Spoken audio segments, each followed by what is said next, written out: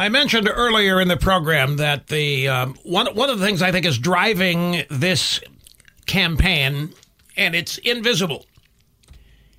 I think there's a whole lot of people fed up with the chickification of our culture. And it's not anything to do with anti-woman or anti-feminism or anti-female. It has to do with the fact that there is an assault on manhood. There's an assault on masculinity. Masculinity then automatically is toxic. Masculinity is automatically barbaric. Men in their natural state are just a bunch of bullies and brutes who even mistreat their own children. And this is something that has been creeping into our society for years, for decades, ever since the modern era of feminism in the late 60s, early 70s got going and revved up to full speed. And the chickification of our culture, you find it everywhere. You find it in the news business especially. Not on camera, but off. And not the writers, but the editors and the assignment editors, the producers, and so forth. And men do whatever is necessary to attract women.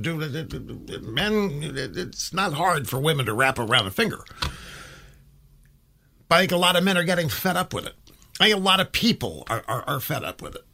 And again, it's not an anti-woman thing. It's a fear over the fact that manhood is being lost. Manhood, masculinity, the strong male influence of a father on a family has been denuded. It has been criticized. It has, and so there's less of it. And there's a story about this, which is why I'm reviving this. There's a story about this very thing today. Now, I have been, once again, one of the few consistently over these past 2 decades, 20 years and more, talking about the dangers of the chickification of our culture. And not with any animus toward women. It is, but there has been an assault on men being men. Men being who they naturally are. And it's not good.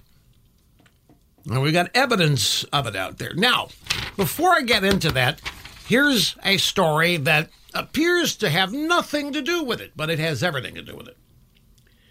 You may have heard that the Big Ten Conference announced some time ago they weren't going to play college football this year. You know why?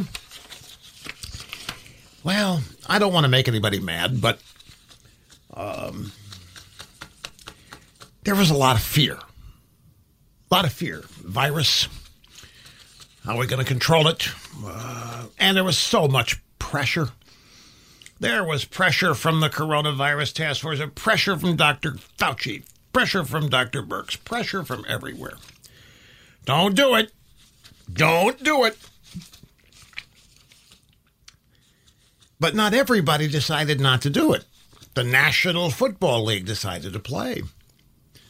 I mean, they never decided not to. I mean, the National Football League never wavered during this entire year. They were going to start their season. There was some adjustments when it was scheduled to start. There was no preseason this year, and there were a lot of adjustments made. There was no preseason travel. There were no joint practices, but the season started on time this past weekend. So now here comes the Big Ten. Some other colleges are playing. LSU is going to play, the SEC. So the Big Ten reversed itself. Big Ten says, you know what, we're going to play. They're going to start their season in mid-October, mid to late October. And they're going to play a full season and get to vie for the national championship, Big Ten, all that. Now look at this.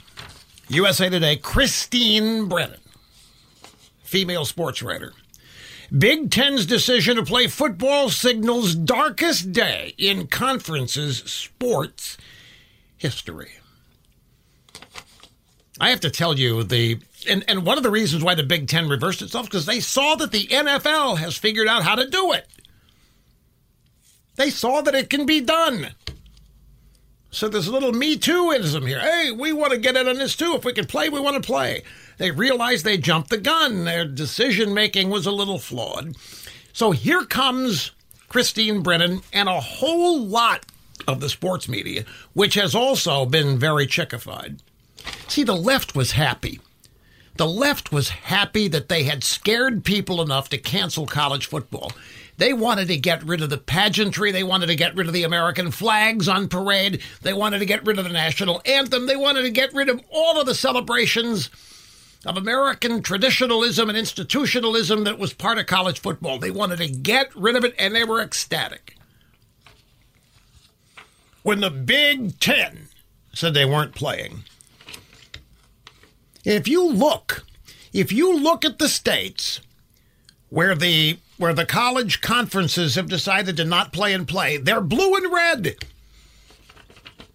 Democrat states, where the conference headquarters are, decided not to play. Red states, we're playing. And they were so happy. The left was so happy they had scared people enough to cancel college football. Now the sports writers, including a bunch of women, are melting down over the Big Ten's reversal. Let me give you a pull quote here.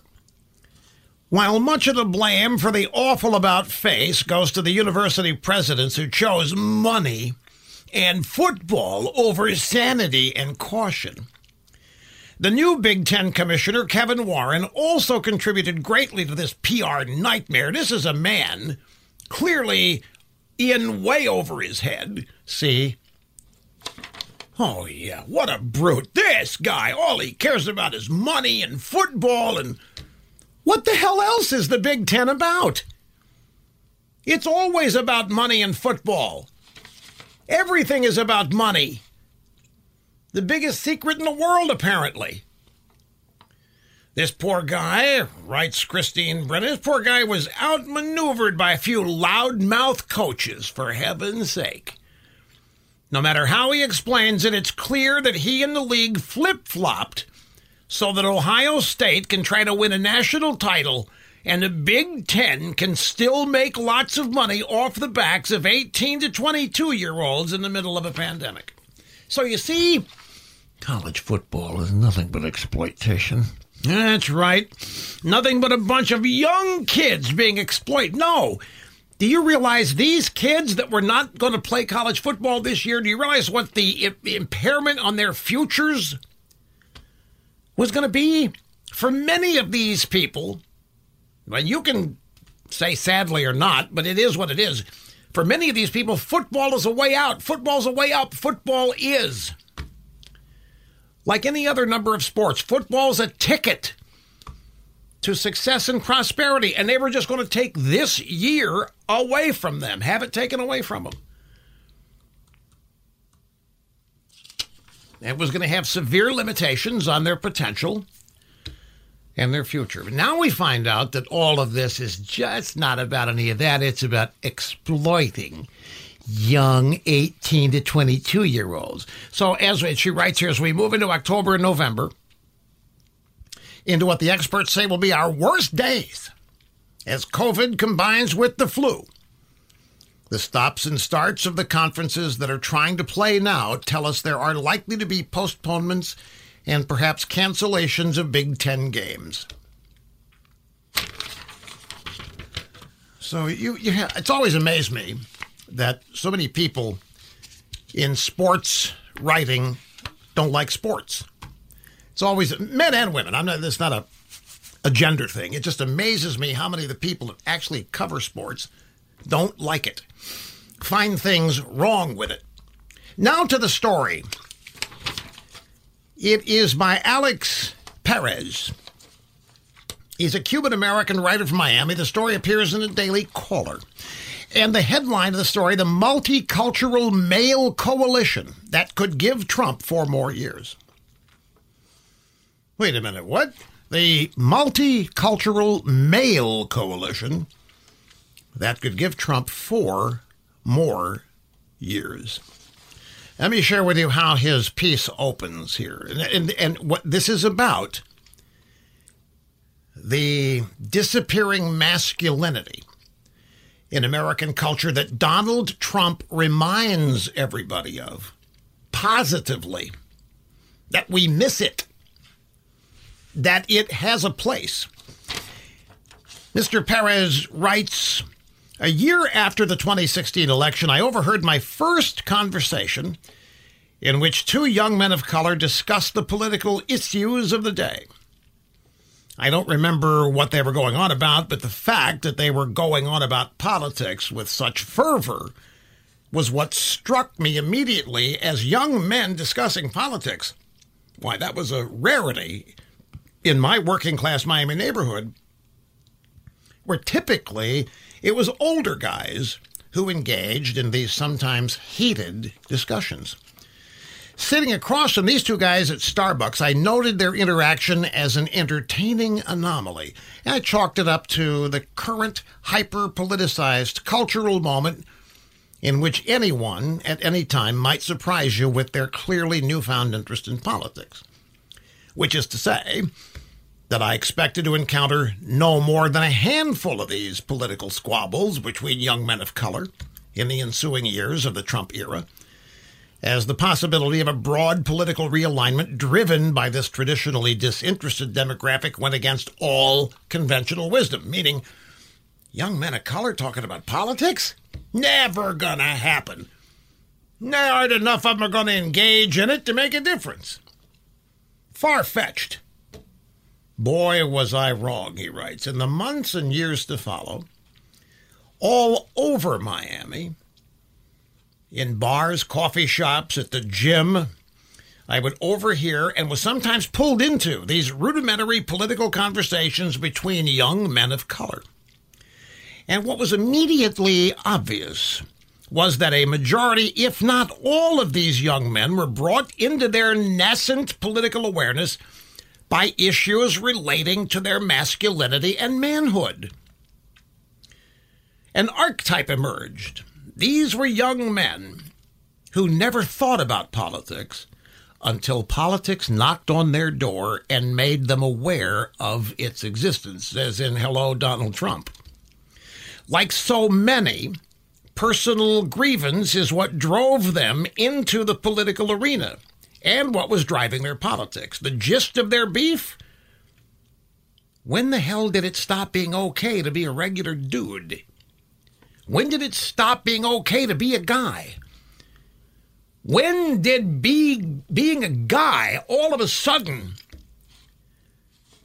become a negative? When did it make it a target?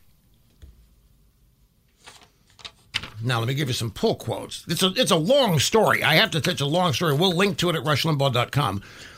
But what Mr. Alex Perez is saying here, there are a lot of young Hispanic and black men who are sick of not being allowed to be masculine. And they are going to vote for Trump, and nobody knows they are out there. And this is, folks, this is one of the reasons why I love that Donald Trump celebrates our heroes. Donald Trump celebrates American greatness. Donald Trump promises an ongoing American greatness, a revival of it and a continuation of it. Donald Trump is fearless in talking about his love and respect for everything to do with this country. He will not concede a single point to the people that hate it. Not a single point. He stands up for it. He defends it. He loves America, is proud of it, and we are blessed to have him in the position he is in, because without him, can you name somebody else who would be defending the country you love and you believe is great and you believe deserves to be defended? Can you think of anybody who would step into his role? I mean, you might be able to, but you'd have to think about it for a while. I love when Trump defended that Army Ranger he gave a Medal of Freedom to this week. Freed 75 hostages in Iraq. The helicopter heroes who saved 246 people in a ring of fire. Donald Trump celebrates the heroes. He tells everybody who the heroes are. He credits this country for creating them, for celebrating them.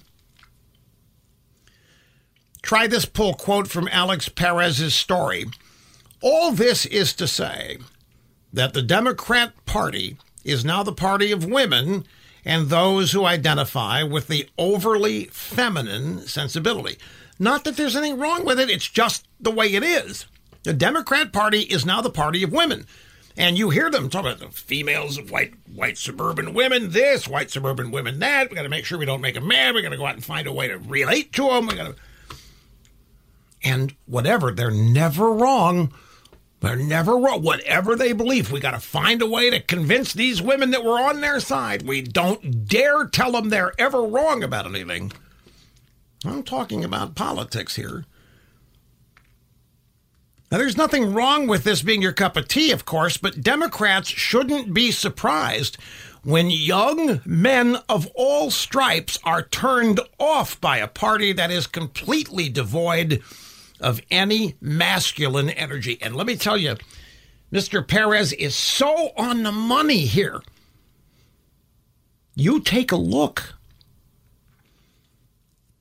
at the big names in the Democrat Party. You don't. Well, the sentence finishes itself. Another pull quote here. I suspect this trend has been obvious for some time now to anybody who lives in an urban center, but recently, Charles Blow, the New York Times, was caught off guard by the new reality and tweeted, "Today my friends in Atlanta who are black saw a Facebook message from their old barber who is black, imploring them to vote for Trump.